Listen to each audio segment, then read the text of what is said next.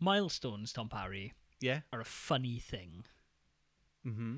We often celebrate like big numbers, but that is, I think that's really immature. I mean, who would want to celebrate something so trivial as sitting in front of a microphone 200 odd times and chatting about video games and the like? 200. Yeah, exactly. Let's not do anything about it. It's Tom Matt Attack.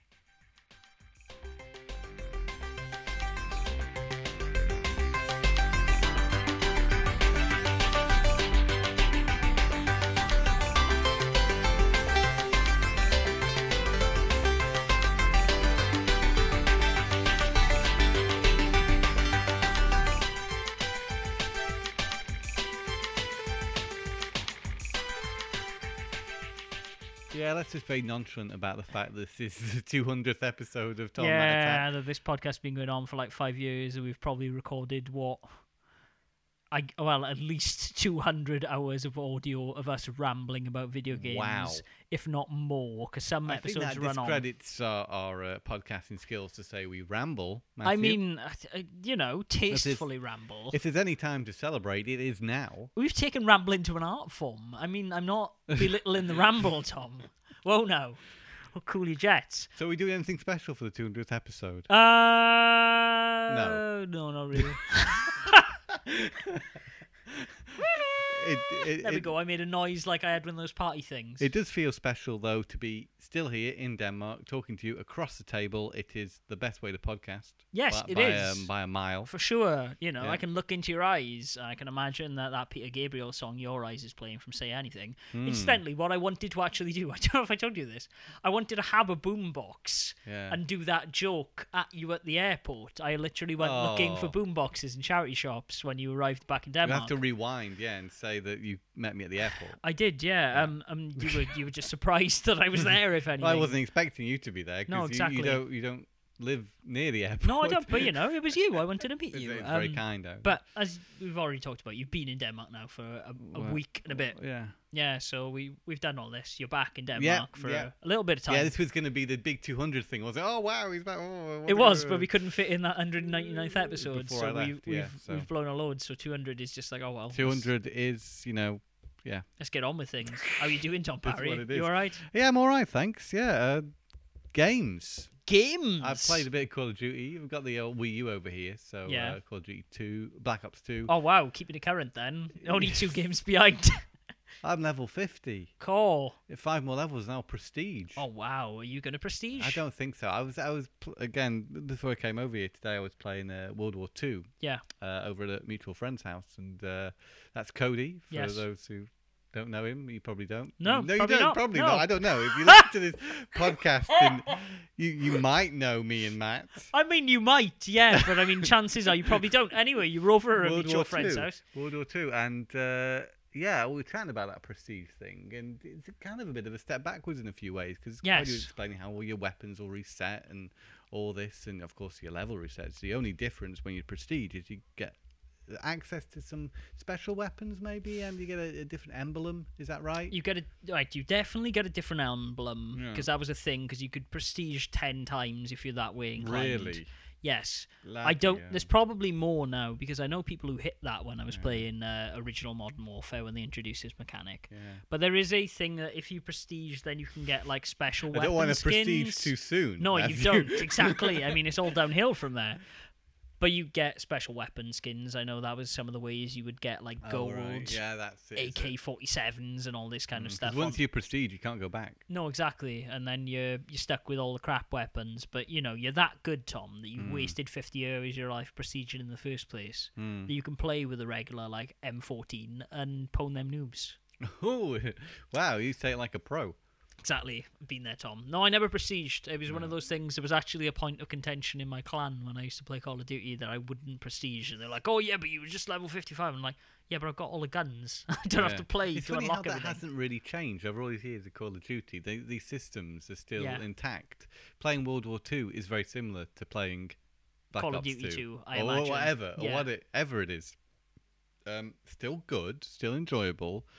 Pretty horrific when people get killed by flamethrowers. Yeah. And they scream in the most agonizing screams you can imagine. I mean, that was the thing in like that Battlefield 1 game, and then they put out that really like tone-deaf advertising thing of just like when that jams fire in the club or something, and it's a guy with a flamethrower, and then they were like squad goals. You know, that was a really terrible advertising campaign. Fortunately, people have moved on a little bit since then.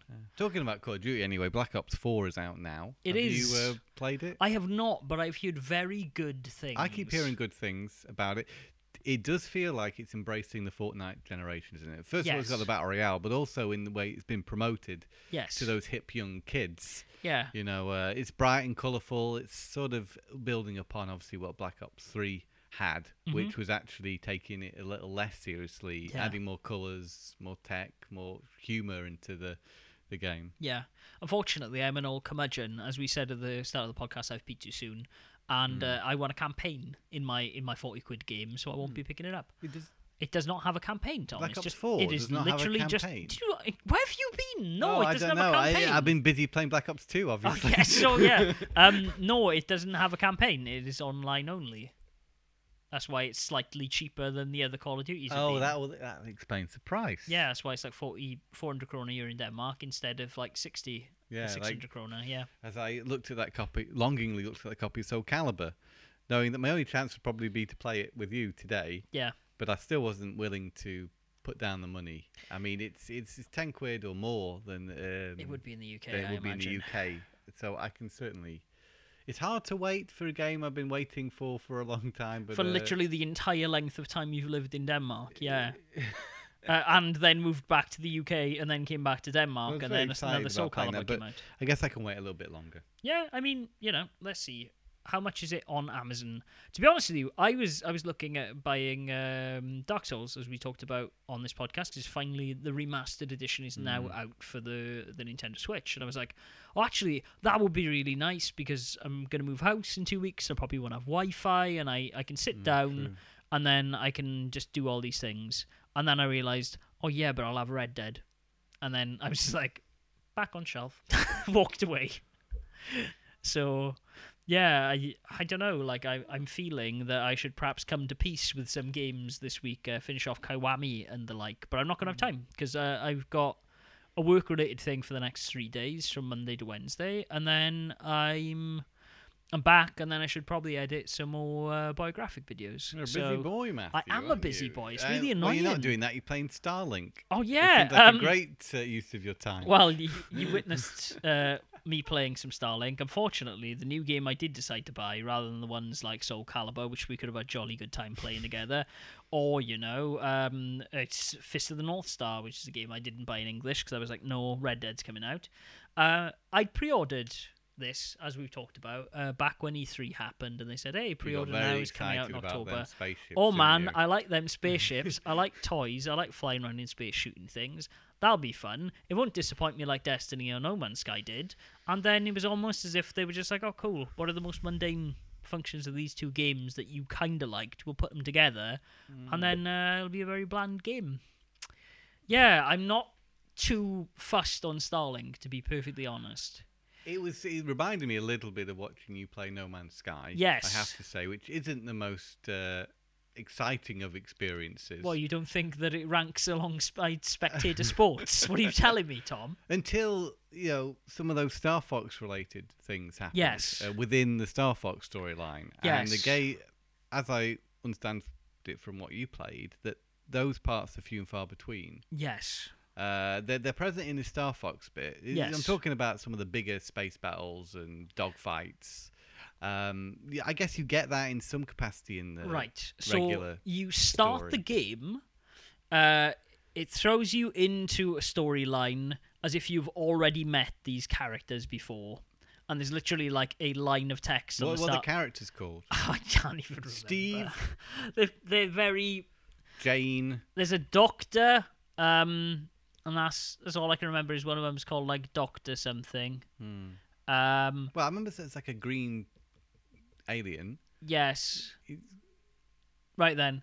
So there is a generic main man. Generic main man, yeah. Then there is quirky girl with a robotic arm, who seems like quite a cool character. Unfortunately, she doesn't really have that much dialogue. Then you have a guy who was a streamer back on Earth, and so he's a massive douchebag. The annoying one. Yes. Yeah. You have the tough, broody man with a top knot who crosses his arms and speaks in a gruff voice to you a lot. Yeah. Then you have a girl who is like a kick-ass bounty hunter who is very much a lone wolf. And then you have a girl who's kind of the doctor's assistant who's really into music. And then you have Star Fox. And then you put those two groups of characters side by side and you're like, wow, Nintendo really care about their characters. They really put a lot of work into their whole presence in this game, because the other people, as you bluntly put it, look like very bland DreamWorks characters. To me, yes, that was my impression of the characters in the game. And I think you've just summed it up there. They aren't particularly interesting because you can't remember their names, at least. No. So there's some bigger story, I guess, that these characters are part of. Is that at least interesting? So, no, it isn't really, because like I said, the game starts with like 2 lines of white text on a black background saying you like, oh yeah, space travel, this doctor's invented a machine that can go into space. And then you arrive in space, and I was like, wait, is this fucked up because I'm playing as Fox McCloud? Would the storyline have been better? Would there have been more to it if I played as the generic Steve? And from the looks of the internet, it doesn't seem like that's the case. So you start in space, and then this doctor's taking you all on a magical journey in his spaceship that he made, just to show you, like, wow, you are chosen people who can pilot spaceships. Like You're Anakin. Really good. Yeah. Like Anakin. And then he gets kidnapped immediately, and then you got to go save him. But then your ship crashes on a planet, and so the first thing you do in this game about flying a spaceship around space is you drive around a desert planet. You say drive? You're kind of floating above. Well, you kind of float around, yeah. Tom, tell me, have you played Destiny? I've played Destiny. Have you ever played... actually, let's go one back. Have you ever played a game called Halo Combat Evolved? Yes. Do you remember when you used to get on a ghost, that little hovery thing, and you could shoot with the trigger buttons? Well, Tom, I hope you like doing that, because you're going to do that for about 15 hours. I think that's a perfect summing up of what I saw you play earlier. Yes, and you can also drive around the planet and scan things. You can also like No Man's Sky. Get minerals for upgrades, like in No Man's Sky. And doesn't everything look like No Man's Sky in terms of the colours and the design of the planets? If by that you mean one of them looks like a weird, like alien terraformed jungle, one of them looks like an ice planet, one of them looks like a fire planet, then yes, oranges, a little bit like No Man's Sky. Greens, and the same sort of palette. Yeah, and imagine if you shot everything and numbers came off it the same way they did in Destiny. And even some enemies looked a little bit like Destiny, didn't they? Yes, the main bad guys who are robots, admittedly, the robot thing is kind of a bit wrought at the moment. I mean, the Vex look like the Fallen. Is that what they were called in? Halo. The Fallen are not in. Fallen. That's what Destiny. are they called? What Fallen. are the things in Halo called? In Halo 4? In Halo 4, those the Forerunners. They look like the Forerunners, and it's just like, so where's the influence on its sleeve? Yes. Really, doesn't it? And unfortunately, unlike Destiny, there isn't you don't have the Cabal or the Vex or any of these other things. You just you literally just have these aliens. You just have the Vex. It's Unless there's going to be an add-on for it at some point. Introducing. I kind of hope so. Stuff. I mean, when I pre-ordered, when I got all excited, there was an exclusive pilot that was only available to the first, however many people pre-ordered. I think you described it as a cat. Yes, it's like a weird cat monkey. It looks kind of cool. It is actually quite a nice pilot, but half of me, the collector in me, is like, should I open this? Because you never know, this may never be commercially available. But then again, is anyone going to care about Starlink is the better question. That is a big question now. Will Starlink be popular? Will it be one of these things that is sort of flies under the radar, so to speak? I don't know. Because I went in... Because you really do fly very close to the ground. You do fly very close to the ground. Yeah, I got the joke, Thomas. Sorry. I don't know why I felt the need to explain it further. Thank you for making sure. There was actually... I just made this point with your reaction. It was very... It's like you've heard it before. Yeah, weird that. It was very funny during me playing the game, because the Star Fox bit of it, as you said, is very full on. You fly around in space, you do battles the way you would in Star Fox, and I've had one moment in the 8 hours I think I've played the main campaign where I've done that. And so I was like, oh shit, actually you put in this Star Fox content first. is a bit of a misleading thing, because you play this and it's all really exciting, and there's actually bosses you have to do stuff with, other than, well, I mean, you did just have to shoot them, in all fairness. There wasn't very much to it. It didn't seem it's taking, it wasn't difficult, sorry, for you to... No, and I think that's maybe because I've played a lot of the campaign and I'm a bit overpowered. Maybe if I would have done this first, maybe it would be a bit more of a challenge. But it's not very long, is it? No, well, I mean, you were sat there for the entire length hour? of it. Maybe an hour, if we're being generous. Probably about 45 minutes. Yeah. And that was the most engaging bit of that game I've played. They do go all out with a couple of cutscenes, don't Yes. they? Of Starwolf eating an arm and then spitting it out and going, that was it, wasn't it? Yeah. There was like 2 cutscenes. I think so, but that's been like, they are a way better standard than the quality of the cutscenes of the game. Yeah. At least they have a coherent story that makes sense. I feel like when I'm playing Starlink and it goes into the story beats, because there's a lot of blah blah blah going on the planet when I'm flying around, and I'm kind of ignoring it because I don't really like the voiceover work. I get to the cutscenes and I feel like I've jumped about like an episode in the story, if you know what I mean. Like, I feel like a lot's gone on that's not really been explained.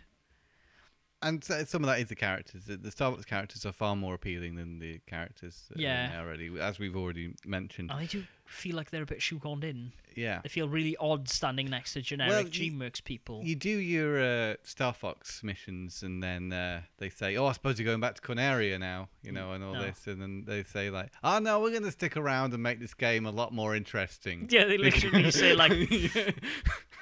What do they say? So you can play as us instead if you like. Fox has a line that's just like the generic Steve asks him like, "Hey, are you gonna go back to Corneria now?" And Fox is just like, "No, we're gonna stick around. You can use the help or something like that." And then they all pose. Yeah, this game could use a bit of help. Yeah, it could. That's actually why maybe the Star Fox characters are there. Which is a shame, because I mean, I wanna think back to the original E3 trailer. It was just ships, right? There wasn't pilots involved. I'm not sure exactly. I think they just plugged the... I remember it all being rather vague as to what it was. Yeah, it was like super like, hey, we put a ship on a PlayStation 4 controller. Yeah. Oh, that's kinda cool. So, I don't know. Let's see. I'm going to finish it because, alas, I've spent a couple of hours playing it. Yeah. So... And by no means are we saying the game's bad. It just seems a little dull.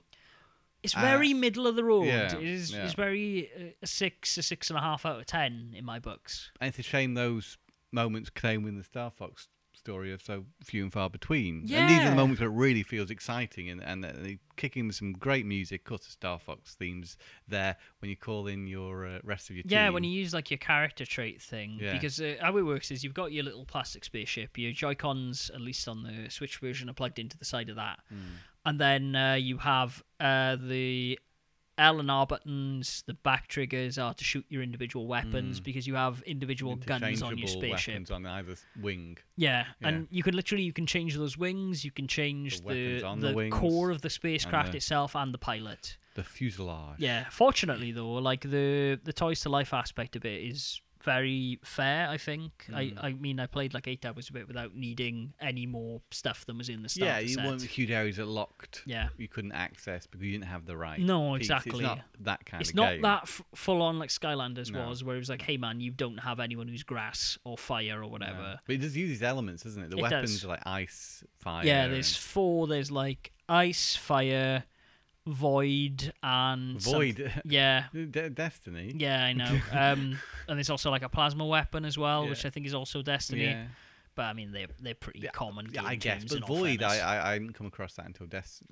I mean, Void and space travel and stuff exists. Like enough. It's like negative. And Void the purple things. Ones. Yeah, but it's the black ones in this. Oh. It's like black holes, I guess, like a void. But they seem okay. Like I've bought one pack for 79 krona here in Denmark because they were on sale as an introductory price in Toys R Us. Yeah, it's I thought what on earth is coming out of my mouth? I don't know. You thought at first. God, I can't even say it. You thought.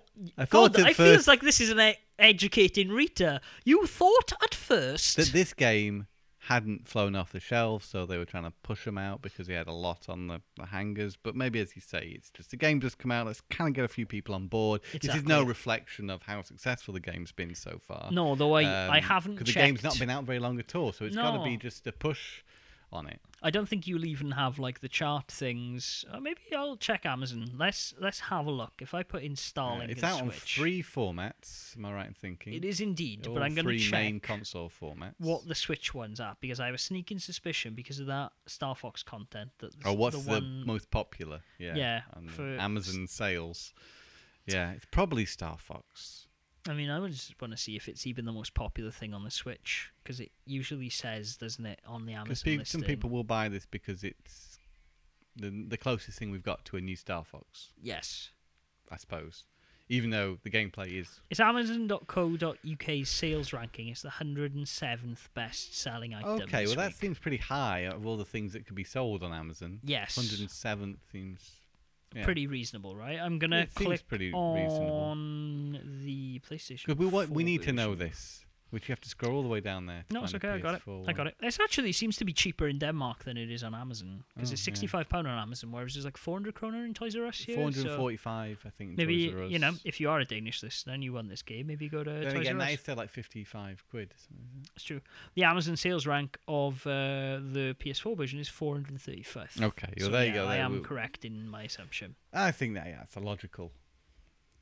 That R-Wing's pretty good. Like the model's very nice for the quality of the game, which is a good thing in this case because you don't want it weighing down your controller. It's not going to do the thing that my 3DS did to me when I played too much Animal Crossing and wreck my ligaments. Can you get a little stand that's not the controller stand? I mean, just if you wanted to stand it up on something else. I don't think so. You could probably find an equivalent. There must be something. Yeah. There must be like model stands or something you can use. If you just want to like keep it to one side when you're not playing and enjoy it, because it is a nice piece to, if you're a video game fan, put on your shelf. For sure. I mean, like I said, I kind of understand why. If you're a video game fan, Matthew, I wonder how many people listen to this are video game fans. I was gonna. I'm just joking. I was gonna say, like, it's a bit of a shame that it's with the Switch version, so people who don't own a Switch don't have a chance of buying this toy, even if they couldn't use it. But I understand why it is, because A, it makes people buy the Switch version, and also B, they don't want people buying spaceships they can't use. Yeah, there's probably an R-Wing toy somewhere that you could purchase. I don't know. Think so. Was it the first R-Wing toy available ever? Probably, I would say. I mean, there are figures of Peppy and Fox and all the other. Yeah, there is. I even saw a Falco in Toys R Us actually. That I was like, oh, I could buy that Falco. Also, let's see. I'm curious to know how this does and if there is a future for Starlink, because. Yeah, I think it's sort of like a one and done sort of maybe thing, and I mean perhaps the way I've seen Toys to Life games done in the past, the ones I've worked on and the ones I've not, is the poster you tend to get with the sets says like, hey, wave 1, wave 2, wave 3. Yeah. Everything for Starlink, to my understanding, is out there at the moment. That doesn't say there's not going to be an expansion. Because they might want to inject some new life into the game later. And to be honest with you, I kind of hope they do. Like, if they can do some higher level space stuff, if they can listen to their audience and go, hey, we're going to do some like add-on content in space. The ground level stuff isn't so... It feels a bit cumbersome. No, but the space combat's all right. And I want more of the space combat. But, oh well, we'll see. Let's see where it goes. It's about spaceships. You'd hope to get a nice slice of space combat. I mean, like, I don't really want to buy any of the spaceships, though. One thing I didn't like about it is that traveling different planets. It reminded me too much of No Man's Sky. It is definitely No Man's Sky. The bad bits of No Man's Sky, yes, which are just setting a course for a planet and having to gun it. Yeah, you can fast travel. You can literally... once you found the planet. Yeah, but getting there the first time is a bit of a slog. Yeah, and you are attacked on your journey. Yeah, you can't just like click Maybe fly. Not as annoyingly as in No Man's Sky. No, but that's because I think I'm just a bit over leveled because I've been through these things many times. If you're suffering from No Man's Sky fatigue, then don't buy this game. No, I don't think so. Because there'll be certain things that are going to remind you of No Man's Sky. Yeah. And it's going to be a downward spiral from there. And I mean, don't get me wrong, like... It's a different game, but there are enough similar elements just to remind you of maybe... And there's lots of, like, you've got to set up things on the planets. Disappointment with No Man's Sky. As you saw in, like, the hour or so you saw me play it, there's a lot of... At the moment, like, I've gone through a lot of the story, like I said, and then you go, hey, we need to save these planets, so you've got to go down on the planets, do the same, like, 4 tasks, which is protect the perimeter, like in Destiny. You've got to blow up hives that spawn these imp enemies, and you've got to like blow up a core thing, which involves some jumping and some shooting. Because these vehicles jump. Yeah, because when they're on the ground, they jump. Why wouldn't they? They're spaceships. And when you do that, it's like, oh, okay, this is good.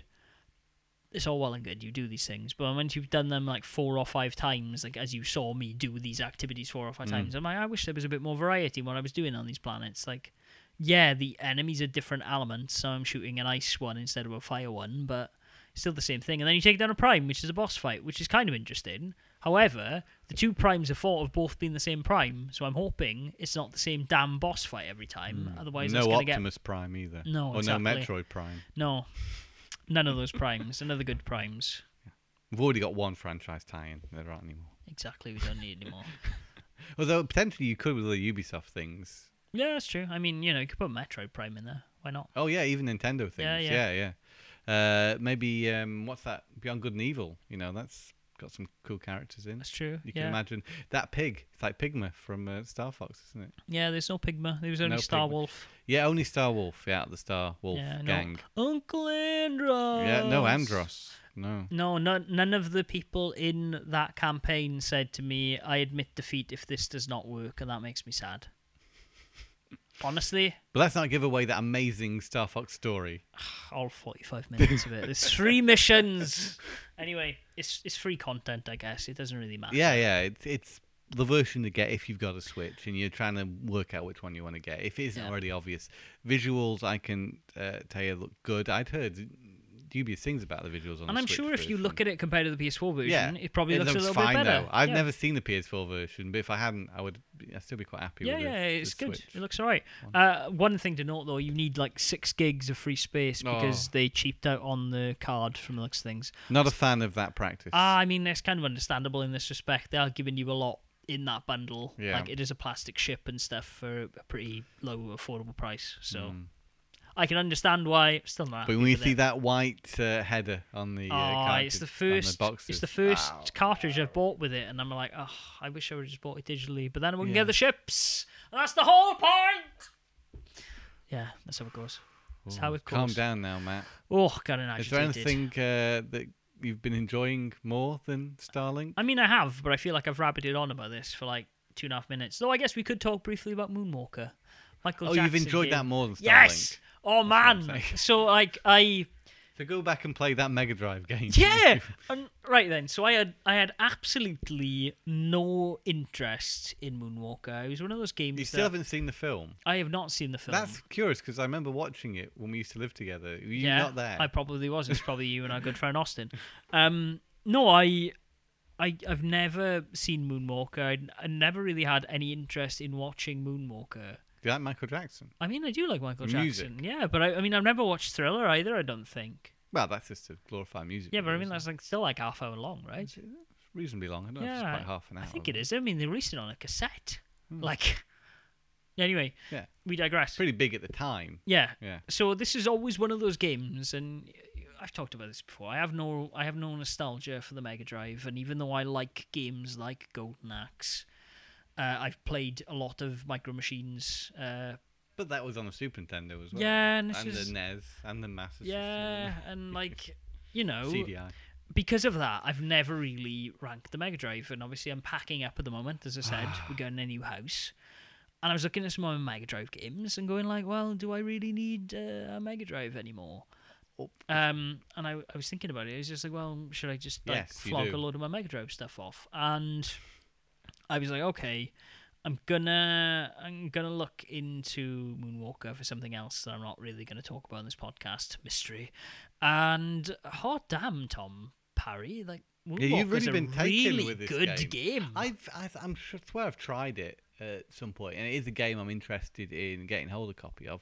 Mega Drive game now is a little bit more expensive than your average Mega Drive game. It's got a collectability. Yes. It's got the Michael Jackson stamp. It's quite a unique game as well, I guess you would definitely. say. So it's a fun game and people want a copy of it. So yes. It's got a reasonably high value.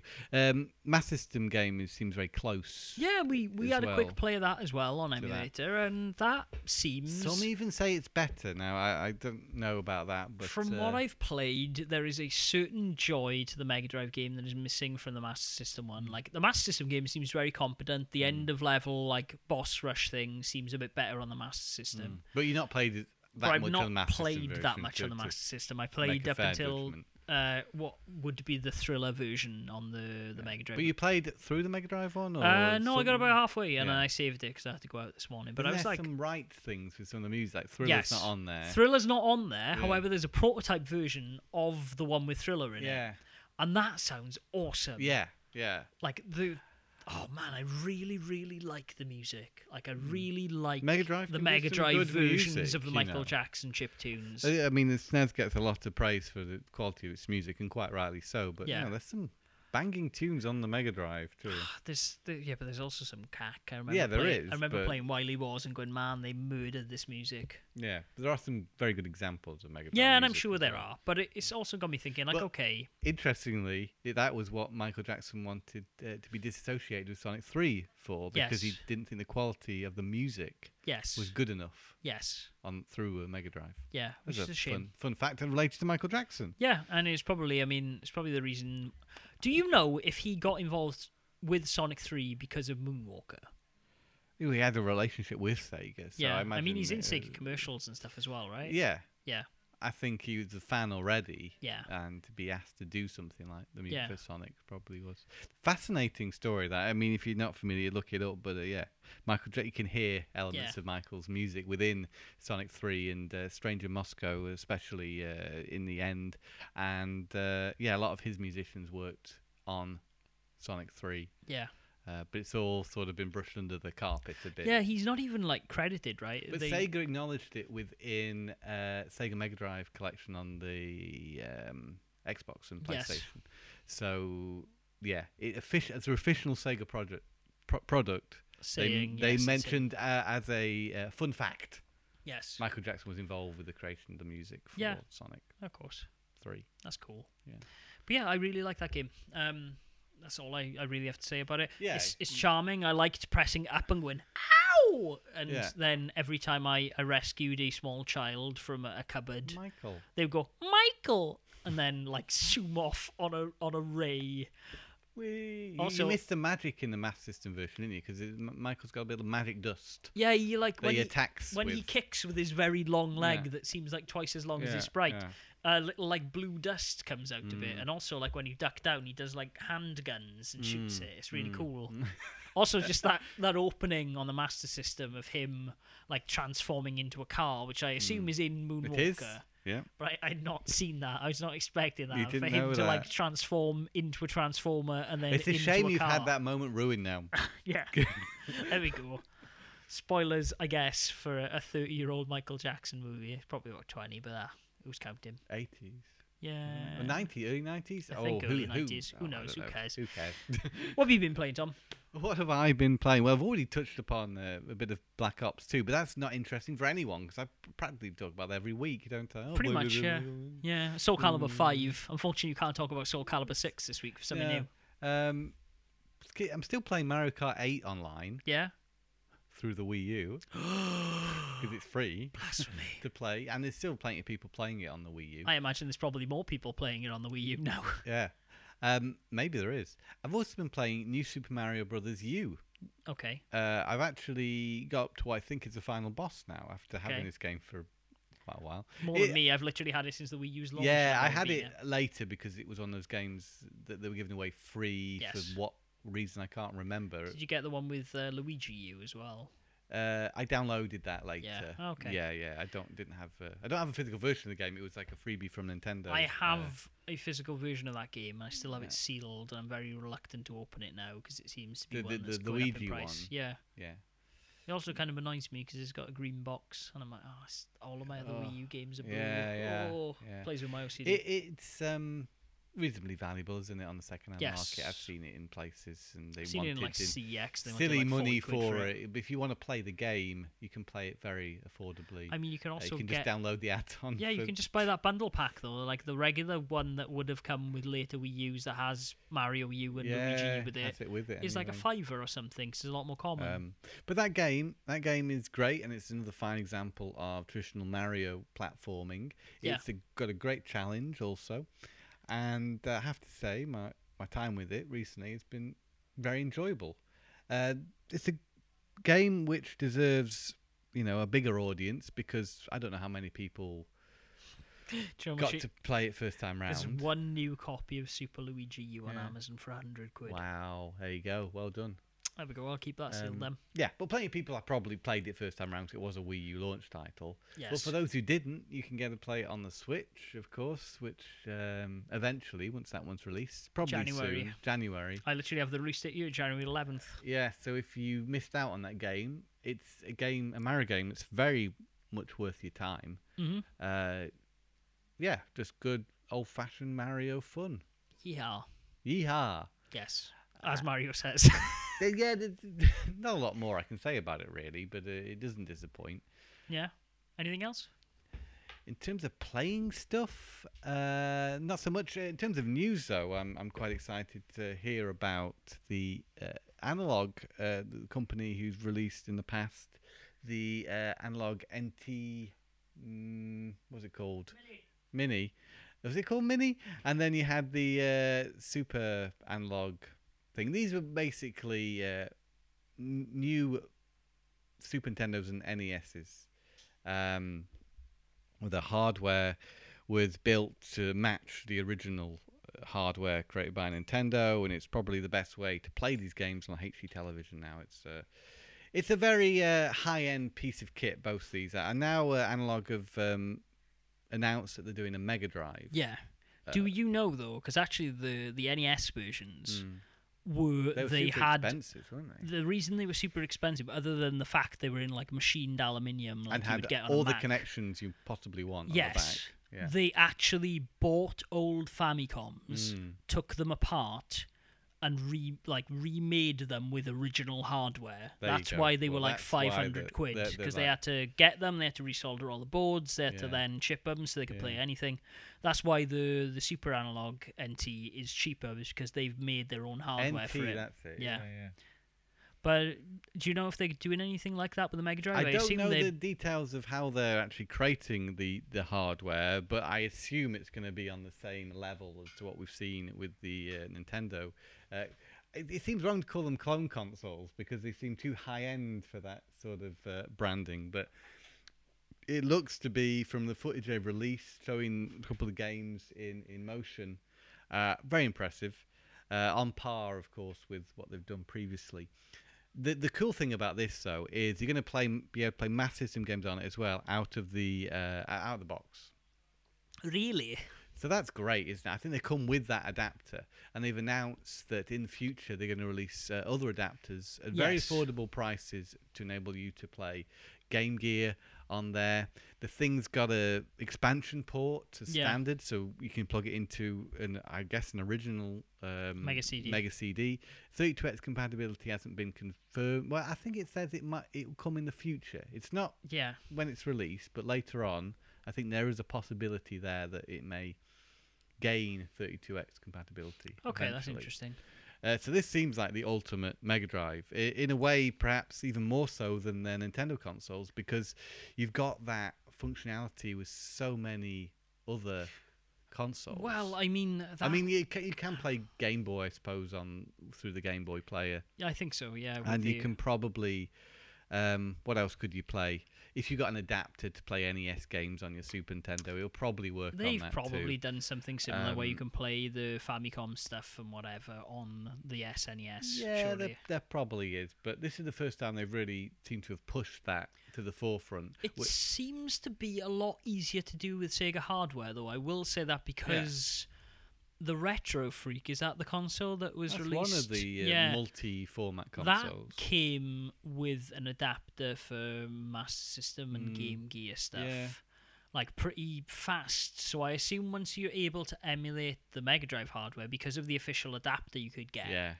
I assume that how you coded those But games the is Game perhaps Gear, very now similar. that's a surprising thing. Now this won't be available straight away, I don't think. No. But they've shown footage of Rystar running on it, Yeah. and that's great to see. It's great because it's the only way, isn't it? Yes. Well, not the only way to do it, because there are things like that you said, the Retro Freak and things, but probably the best way. Yeah. Because the Game Gear is notorious for being a very temperamental console that doesn't hold the test of time very well because of its the parts it's built with. It uses capacitors, very cheap capacitors that tend to break very fast. Obviously, these machines weren't meant to last for 20, 30 years. No. But compared to a Game Boy, Well, I mean, Game Boys are pretty much indestructible. Pretty durable. It's not to say they don't suffer from things like screen rot. Like, eventually, all Game Boys will die because LCD screens, by their nature, aren't meant to last forever. This is a great way of preserving a console like the Game Gear, which otherwise might, suffer a little bit. Yes. Options are available to play those games. Yeah, that's true. If we don't count emulation. No, exactly. If you want through a computer or such. This is kind of the whole like Socrates problem, though, right? Of just like you've heard this analogy before, right? It's just like, hey, there's this great ship called I forgot what it's called. There's this great ship, and essentially it comes back from sea once, and then they replace the mast on that ship. And then how long and how many repairs does it take when that ship isn't that ship anymore, and it's just replacements? Yeah, sure. And then it's just like, okay, but this isn't, even though you're playing this on a console, this isn't the original hardware. Like, the Analog NT was, because they were doing all that crazy shit with the Famicom, but as you saw, that was really not cost effective. No. So how long until you think we're playing original games on new consoles, because the original consoles are just dead and they're not up to snuff anymore? Well, I've already experienced this sort of, because my experience with Super Nintendos hasn't been so great. So now I play my Super Nintendo games on a clone console. Yes. Well, the ones I can't play on my original Super Nintendo. Yeah.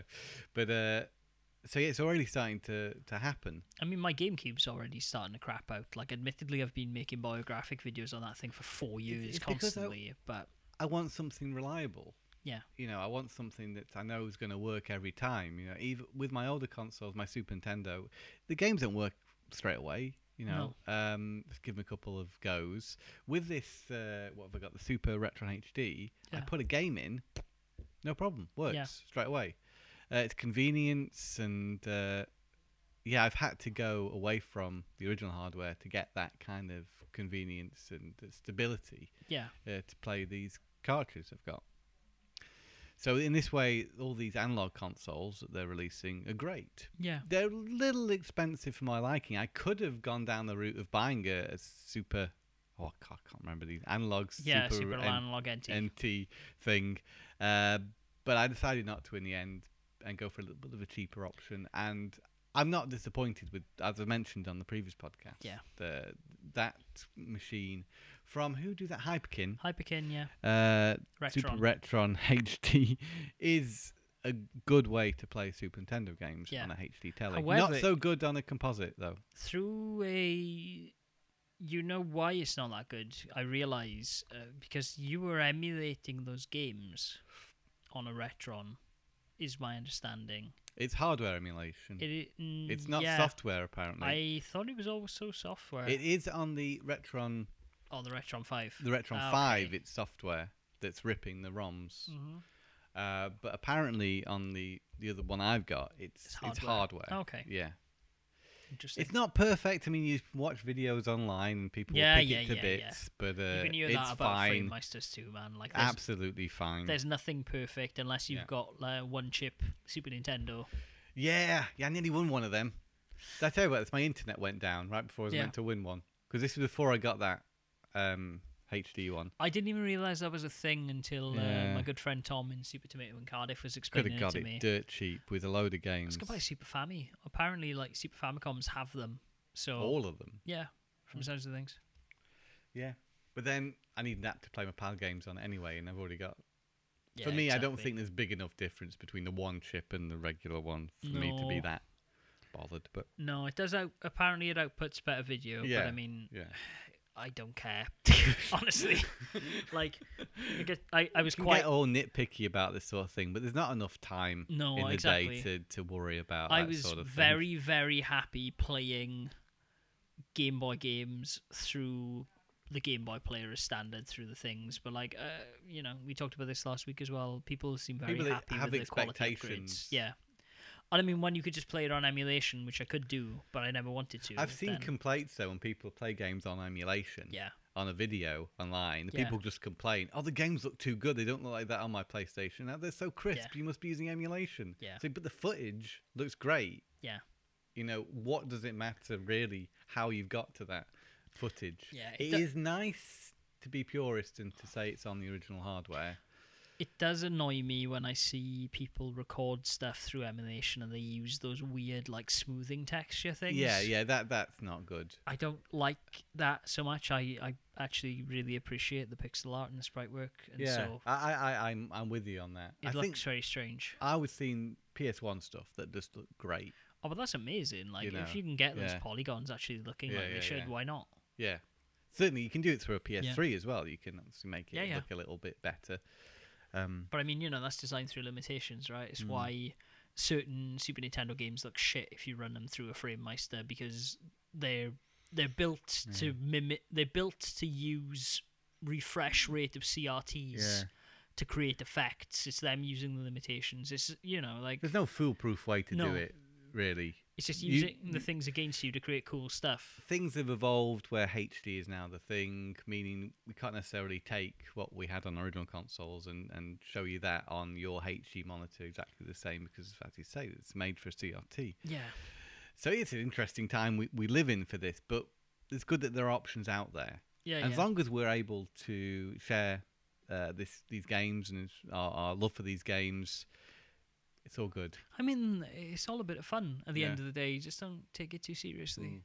It's all like, Exactly. Don't take this podcast too seriously. no, exactly. We're I getting mean, too serious now. We've done 200 of them, and like, you know, you can tell it's starting to grate on us. We're getting curmudgeon-y. It's the third time I think I've used the word curmudgeon this podcast. Oh well, there we go. Played anything else? In terms of played stuff, no.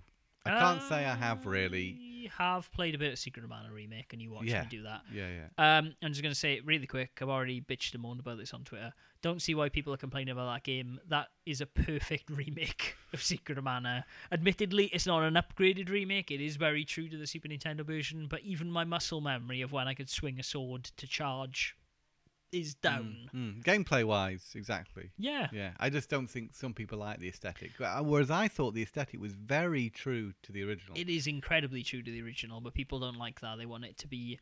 I mean, I can kind of see their point. Like, it is very unnerving when that Billy character, the first kid you see, has got that big grin on his face, because that's what he had in his Super Nintendo sprite. But I mean, that's just them having fun. Yeah.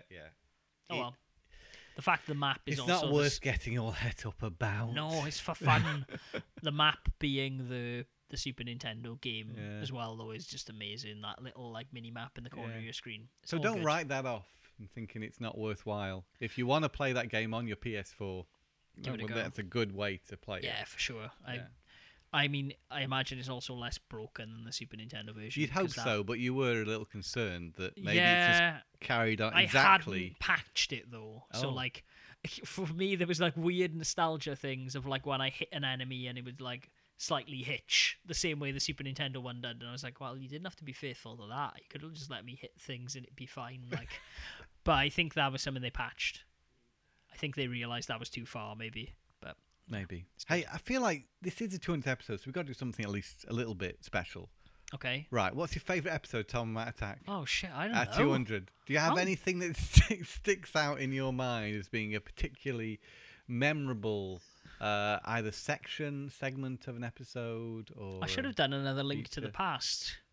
Yeah? I always enjoyed doing those. You know, those things where I would like write a thing, like a long preamble list that joined together and would Ah. then reveal the game. That's like... I even forgotten we did that. Yeah, I enjoyed the one where I talked about Yakuza.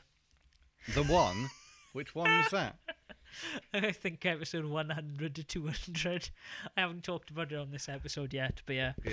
I don't tend to go back and listen to the really old ones. No, but me neither. It might be interesting to hear them again. If you haven't heard those early episodes, we'd be interested to hear what you think of the show, how it's progressed from episode 1 to episode 200. What do you like about what's changed, or what don't you like about what's changed? Actually, I'd like to also, like, if there's anyone listening to this podcast out there, to let us know your favourite memory of this podcast. Is there any moment? Yeah, when did you join? Yeah. What made you decide, I might listen to this again. I might want to subscribe, and give us a cheeky rating. Yeah, that old chestnut. God damn it, Tom! 200 episodes have been saying that. Yeah. It's. We're interested to hear from you, really, because for us, it's sort of like we just kept going. Yeah, we've not really spent any time looking back. Oh no, of course not. And kind of saying, okay, so what we're going to do next? It's always been very much a conversational thing between me and Matt. We've not had any like lofty ambitions about this particular podcast. No, of course not. And I mean, it's just me and you sharing our love for video games. And I'm sure some weeks you can hear that. I'm sure some weeks we've both been like super tired and just been like, oh man. And it's nice actually us being able to do this again over the table, because you feel the energy of the other person, whereas I have to admit, like we even talked about it off the air with some of the podcasts we've been doing over the internet. Yeah, it's like, shit, are we just not that passionate about video games anymore? And then it's totally different doing it face to face. 100%. Like you just get that energy, and I think maybe we need to just like go into it when we're recording it over the internet and just be like, okay, cool, we're gonna do this now. I think this will give us a bit of a boost. Yeah, really. I think so. We hadn't done this for a while. No, and I mean we've been very sporadic with doing it over the internet as well. Yeah. But honestly, like we've never sat down and gone like, okay, this week we're gonna do this. We never script this. Like you have notes of what you actually want to talk about. But I've never done that. Lately. It's never been something I've done unless I've done like a written segment, like the Link to the Past or whatever. Because I never wanted it to be that. Like, there's some people out there who want to be professional podcasters. They want to do this for a living. Good luck to you. I hear it's very hard.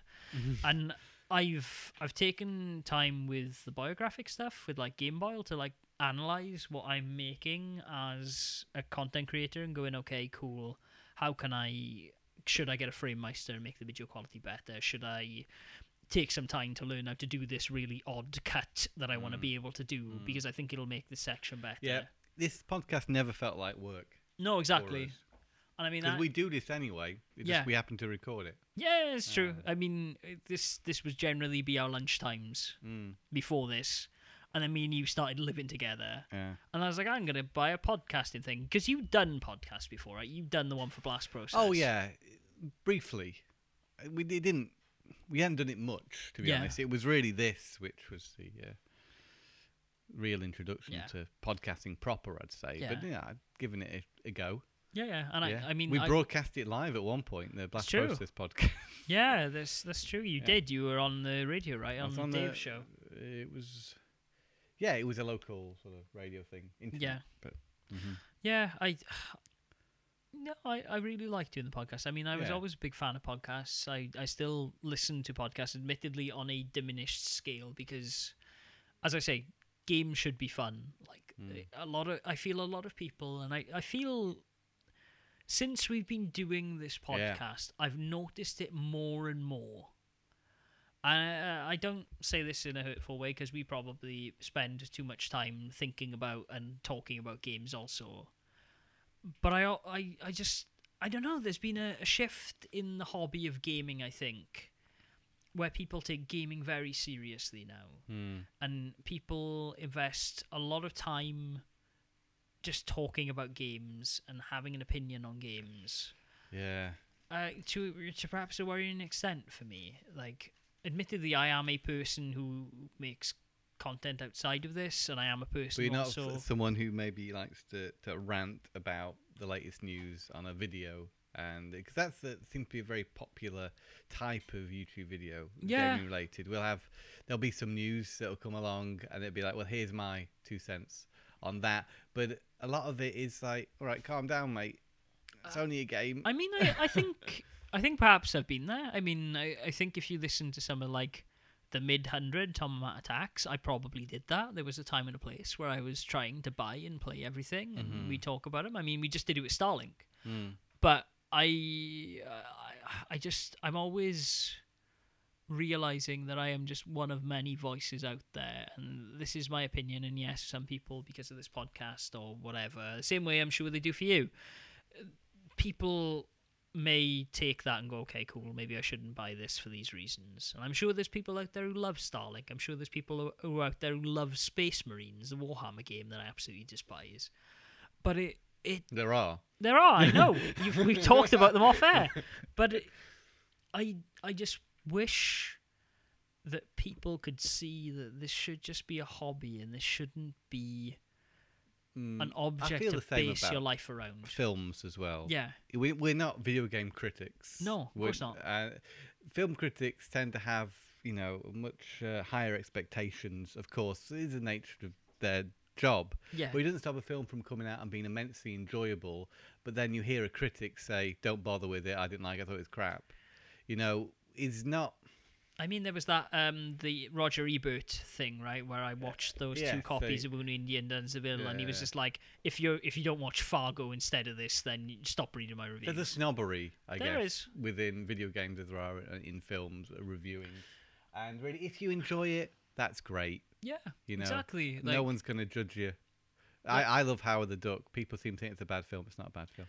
But no, I would agree with you. I enjoyed it when I watched it. I think some things get the stigma as well, and it seems to be the same with video games, I guess. I also play what you think like. We can only guide you in terms of what we feel. No, and a thing to bear in mind, and I always think this with design. I think this with video games. I think this with any piece of created work. No one sets out to make a bad video game. No one sets out to make a bad design. People have different levels of experience. People have different budgets and time restraints and all the rest of it. And what comes out is what comes out. You have to walk away at some point and say, hey, this is done now. I've done this. This is what we have.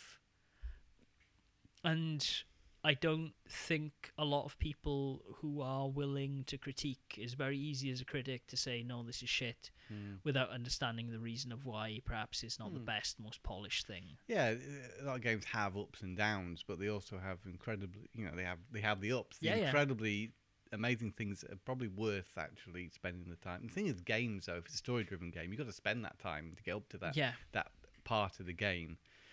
But there are games, I guess, the AAA titles, like we've got Red Dead coming out soon, which is more than likely going to be a very polished experience. And I just think that raises people's expectations a lot. It's the same with movies. Those Marvel movies are very entertaining, very solidly made pieces of cinema. I'm not saying they're flawless in any means, but they do raise the bar for action movies, at least. Incredibly high. So you get something that will come out like The Predator, which is kind of a throwaway fun film, and people will rip it to shreds because it's not as maybe well put together as say Infinity War. Infinity War, which is for example, the benchmark. But you'll still be plenty to enjoy in a film like The Predator. Yeah, I mean, we're all just passing. I don't know why I use that as example. That's probably one that I saw with my girlfriend. We both agreed it was all right. It's the same with Venom, I guess. That also is an enjoyable film. For sure, I really love Venom. Reinventing the wheel or anything. It's very traditional by numbers, but it has good performances and it's a fun film. And if you just want to go to the cinema, be entertained, then there you go. You're gonna get your money's worth, I think. It's all just passing time, right? It's all. We're all living a life. We all want distraction sometimes from that, and it is all about spending time doing something. And I think, the same way with food, the same way with anything else. Like, it's getting very deep. You would have blamed me. I was ready to wrap this podcast up. Too much of anything is a bad thing. You need to have balance to your life and stuff. And therefore, people perhaps are more critical about what they're given. People do want to feel that they're spending their time in a meaningful way. And to me and you, that's a very different thing. Especially when games are as demanding as they are for time. Yeah, for sure. Also cost-wise, like but they've always been expensive. They have, and you gotta remember that one. God damn, but like this year, right? Like I have bought less than 10 new video games. And like I think that's even a stretch. Maybe I've bought like 5. I think like brand new titles. That's quite different from when you first started podcasting. God damn, like listen to last year. Like last year, I bought and played about 60 new games because there were so many things coming out. You can't play them all. I tried, and honestly, like it wasn't so much that I was this year going like, no, I'm not going to play everything that comes out. I was a little bit because I was a bit burned out. Yeah. But I think there was so much that came out last year that was just like trying something new or trying to be something new that I feel when I've played a game like Octopath Traveler, for example. Like I saw so many people say that was like, oh my god, this is the best JRPG I've ever played. For me, I just didn't get that much out of what I played of it, and so I haven't gone back to it because it felt to me like games I'd already played. And I feel that last year there was a lot of games that tried new things. There were things like Nier Automata that tried to push story in an interesting way. You had Yakuza 0. But again, like that game isn't perfect either. No, exactly. But it's worth playing. Yeah, and just looking at stuff and then going, okay, I'm not going to do that this year. I'm not going to buy so much. I'm not going to play so much. I'm going to do other things. My bank balance at the end of the month is pretty damn good because I'm not spending like. And nor do you need to, yeah. A lot of money. No, exactly. Yeah, take time to do other stuff. Take time to enjoy video games and actually enjoy them. Like, I think there's also a benefit in saying that unlike Starlink, you don't have to. If you've paid money for a video game, I say, feel like you got your money's worth or get rid of it. I think it's something that we also don't do. There's something to be said for whether it's a book or a movie or a TV series or anything.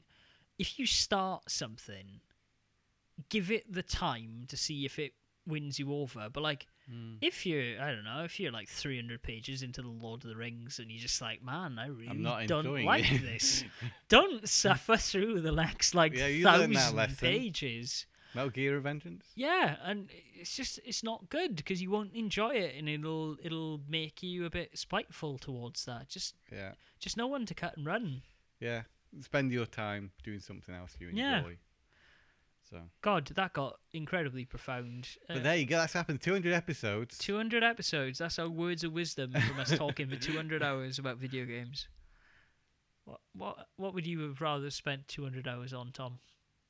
I wouldn't have had it any other way. Me neither. No. It's been fun. Anyway, okay. Well, that's a nicer note as any to wrap it up on. If you have any memories of this podcast, if you have any memories, if you've listened to all 200 episodes, have you got anything to say about this podcast? We're interested to hear because we've done 200. Yeah, exactly. This is us, an open call saying, please let us know. Say something, and we look forward to hearing what you have to say. Yeah, for sure. Until next week, then I guess we'll do the usual. If you like the podcast, as we say, you can get in contact with us in a variety of places on Facebook.com, Facebook/Tom Attack. Do so on Twitter, either at TMAcast, where the both of us may have a chance of reading it, or at TomParry11 and at GameBoyle for me. Twitter's very healthy, isn't it? Twitter is very healthy. Yeah. We've been replying to stuff and doing other things. I've been having jokes and hijinks on Twitter. Ha ha ha. Also, you've been putting stuff on YouTube, right? You've been not doing so much at the moment because you're in Denmark, but there is stuff happening on the Blast Process channel. Yeah, there's those happening in my absence. I'm still very much committed to getting Bruno's unboxing videos out there, but both Mike and Neil are working away, providing new content for the site, so keep checking back. There's loads of things still happening. There may not be some of my regular features, but they'll come. They'll be back. Eventually. Yeah. I've been doing some biographic stuff. Surprise, surprise. I put out an episode on Attack of the Killer Tomatoes last week. I put one out just now on Halloween Racer, which is a European exclusive Game Boy Color game. There'll be a little bit of a surprise coming next week, and then there'll also be an episode on Baby Felix Halloween, which is a very good European-only game made by Bit Managers, who are the people who made like the Smurfs games, and they made the Asterix titles. Very good European developers. Cracking soundtrack. If you want my one piece of like, hey, take a minute to yourself, go listen to the Western theme from that game, because it is awesome. Honestly, hands down, one of my favourite pieces of music on the Game Boy. Wow, that's high praise. And Baby Felix Tennis on the PS1 is also worth your time. Oh, really? There's a lot of tennis games who are like odd licenses on the Game Boy, like Snoopy and stuff that I've not got into yet. But I'll give Baby Felix a look. Anyways, that was a bit of a tangent. Tom, what would you recommend our listeners do other than get in contact with us this month? Listen to our podcast. Have you seen anything? Are you engaged with any hashtag content on that internet that you think people should check out? Great. Okay then, folks. Until next time, find us in loads of stuff. Yeah, exactly. Thanks, Tom. Okay, let's wrap this up. We've melted Tom Parry's brain. 200 hours has been enough. Thank you for all of you listening to this podcast. Yeah. Thank you very much for keeping us going. And well, frankly, we do it if even if no one was listening. But that's how it goes. No, we do appreciate any sort of comments we have, and all the people who have listened to this podcast and followed us on Twitter and the likes, and have come to us through various avenues, and usually down Electric Avenue. Exactly. And then we take it higher. Yeah. Sorry. There we go. There's a little bit of a sing-song. There you go. We've got to have a sing-song. That's one of the things we do. Exactly. So, okay. Yeah. I think we've just been rambling as we said we would. We have 200 more, eh? Yeah. Okay. Well, if you'd like to join us on that journey, let us know what you think of the podcast, and we will say after 3 what we always say, and this time we're going to do it in tandem. Okay. We'll do it after 3, a point. 3, 2, 1. Game on!